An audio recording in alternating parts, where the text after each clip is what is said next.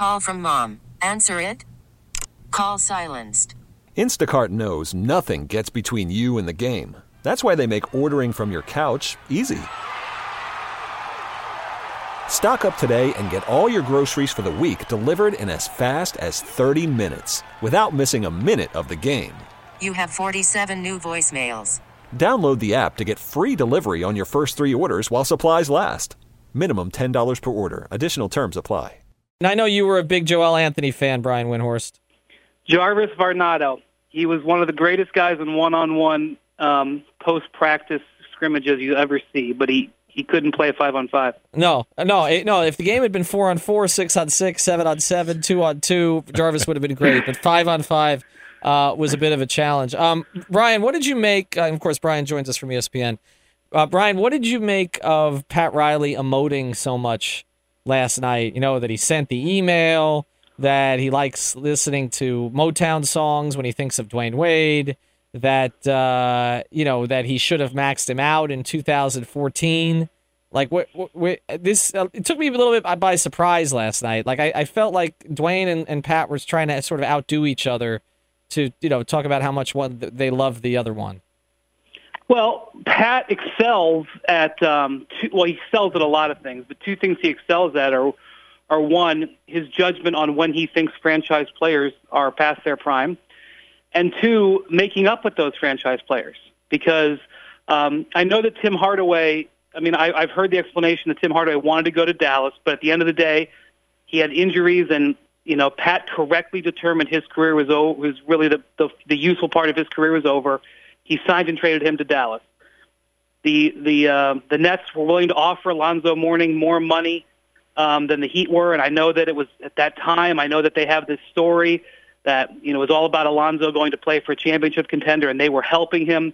The truth was Pat Riley didn't want to pay him as much money as the Nets did. Otherwise, he'd have still been in Miami. He sent Alonzo on his way. When he decided that Shaq was past the prime of that contract, he sent Shaq on his way. And when he was looking down the barrel of having to give Dwayne a contract that was in danger of doing to the Heat what Kobe Bryant's contract did to the Lakers, he sent him away. I mean, he essentially told Dwayne he didn't want him to be in Miami. And Tim Hardaway and Alonzo came back and worked for the organization. Shaq's having his number retired soon. I believe someday Dwayne should have a statue. I think they should put a statue out front on the plaza overlooking Biscayne Bay, and I think they should rename it like Dwayne Wade Plaza or something. And he will hug him and be happy that Pat is very good at applying salve after he's made a ruthless decision. This is one of the things he does. Wow, I love it when we get the word salve in a sports radio station. That's very well done, Brian. Hey, Brian, when you look at the Pat and Dwayne dynamic, have we heard the last of this soap opera? In other words, you know how we are in the media. We have to ask Dwayne, well, what did that email say? I mean, is this thing over and their responses to each other? Is that over? Or does the email start something else? Does something else start on, December 10th when the Heat goes to Chicago? Boy, Perk, I really hope it's over because I don't think Dwayne and Pat want to have a bad public relationship. I think Dwayne wants to come back and live in Miami. He may play for the Heat again in his career, even if it's just a one-day contract to retire as a member of the franchise. As far as what everybody says or says in an email or anything like that, Pat made his commentary on Dwayne when he made the contract offer. He can go back and say he should have maxed him out in 2014 all he wants. That's a nice thing to say, but he knew exactly what was going on. And it wasn't like the situation has changed between July and now. He knew exactly what he was doing. So I think it's a pretty cut and dry situation. I know that Dwayne's come to terms with it. He's been. I think his commentary this week has been spot on. I think he's articulated it very well, and I think Pat feels like it put him in a bad light, even though he did what he felt he had to do, and he's trying to solve it. And I don't think talking more about it really helps him. So I hope it's put behind them. And when we get to the day when Dwayne is honored or Dwayne re-signs in Miami or however it goes, these weeks and any rough words are forgotten. Talking to Brian Windhorst here from ESPN on 790 The Ticket. The Riley strategy is always, get the biggest possible fish you can. He started calling it a whale. And when I look at free agency this upcoming year, though, I don't see a lot of whales. I mean, I see some, but I see some that aren't going to swim away from where they are. I mean, do whales swim? Am I using the right? I think they do. I don't know if I'm using the right nomenclature there. Actually, that would be with numbers. But Brian, I look at this and I say, okay, so is it Gordon Hayward? I mean, who's going to be the guy who takes the Heat the next step? Who is the player that they should be targeting right now? Well, it was a setback for the Heat that Russell Westbrook extended, because I think that was a guy who you could see maybe didn't necessarily, might not have, wanted to stay.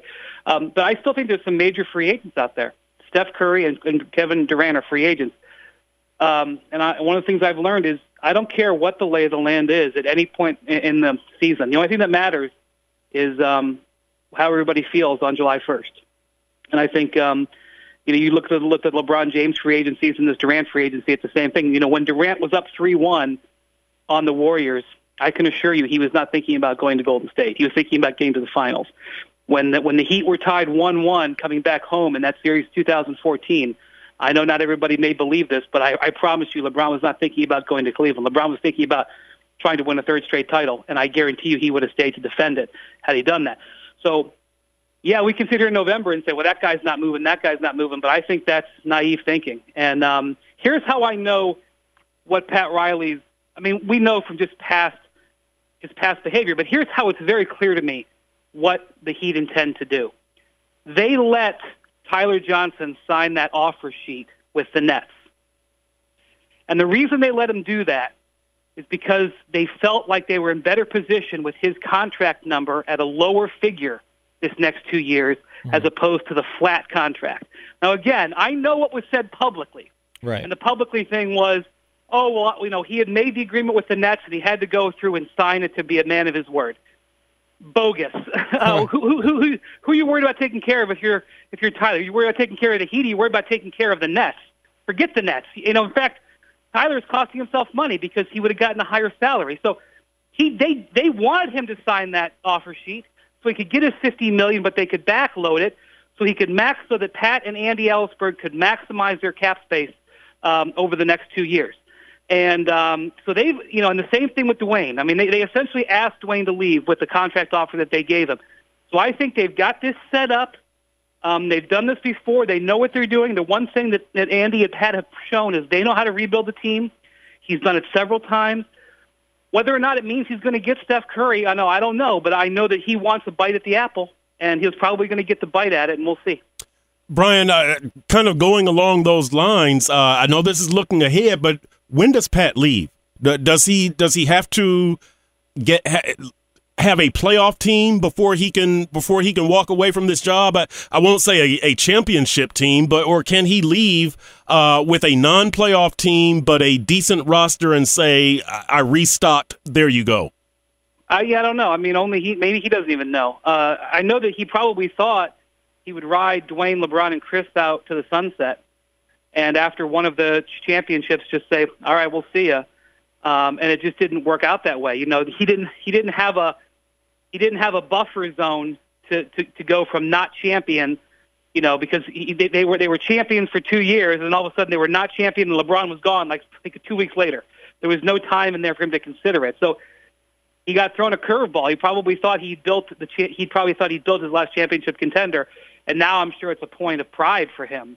But even if and when Pat leaves, the organization is set up to be continued on into the very strong into the future. I mean, Eric Spoelstra has learned. Andy Ellsberg is not going anywhere, and Nick Harrison's a vital part of the organization now anyway. So I think it's more than Pat guiding the franchise now anyway.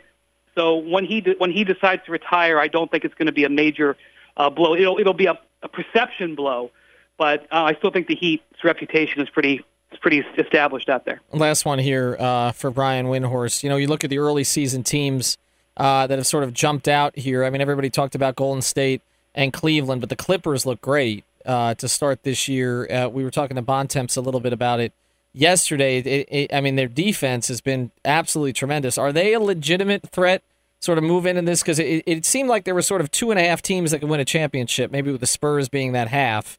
Are the Clippers legit enough, in your view, to really push the Warriors in the West? Yeah, I mean, they certainly are impressive right now. I don't know in November. I will say this. They're pretty damn deep now. Doc feels comfortable playing 5 backups at one time. He likes his bench enough. Now, will Ray Felton hold up on the course of the season? Will Mo Spates hold up the course of the season? I don't know. I mean, Austin Rivers right now is playing the best basketball of his career. So I will say that they are a deeper team than the Warriors, and they have a continuity advantage. So does Cleveland. Cleveland has a continuity advantage over some of these other teams. And that continuity advantage is the reason why the Warriors started 24-0 last year. They were damn talented, but they also had that continuity. So that's an advantage to them. I feel like when the Warriors reach full power, that I don't think that the Clippers are going to beat them 4 out of 7, but I could be wrong about that. And I look at the Spurs, and the Spurs are not exactly chugging along here, and there's some concerns about where they're headed just defensively. So, I mean, the Clippers have to feel better right now about their chances than any of the last couple of seasons, I'll say that. Brian, thank you for taking the time. We appreciate it. Have a good weekend. This episode is brought to you by Progressive Insurance. Whether you love true crime or comedy, celebrity interviews or news, you call the shots on what's in your podcast queue. And guess what? Now you can call them on your auto insurance too, with the Name Your Price tool from Progressive. It works just the way it sounds. You tell Progressive how much you want to pay for car insurance, and they'll show you coverage options that fit your budget. Get your quote today at Progressive.com to join the over 28 million drivers who trust Progressive. Progressive Casualty Insurance Company and Affiliates. Price and coverage match limited by state law.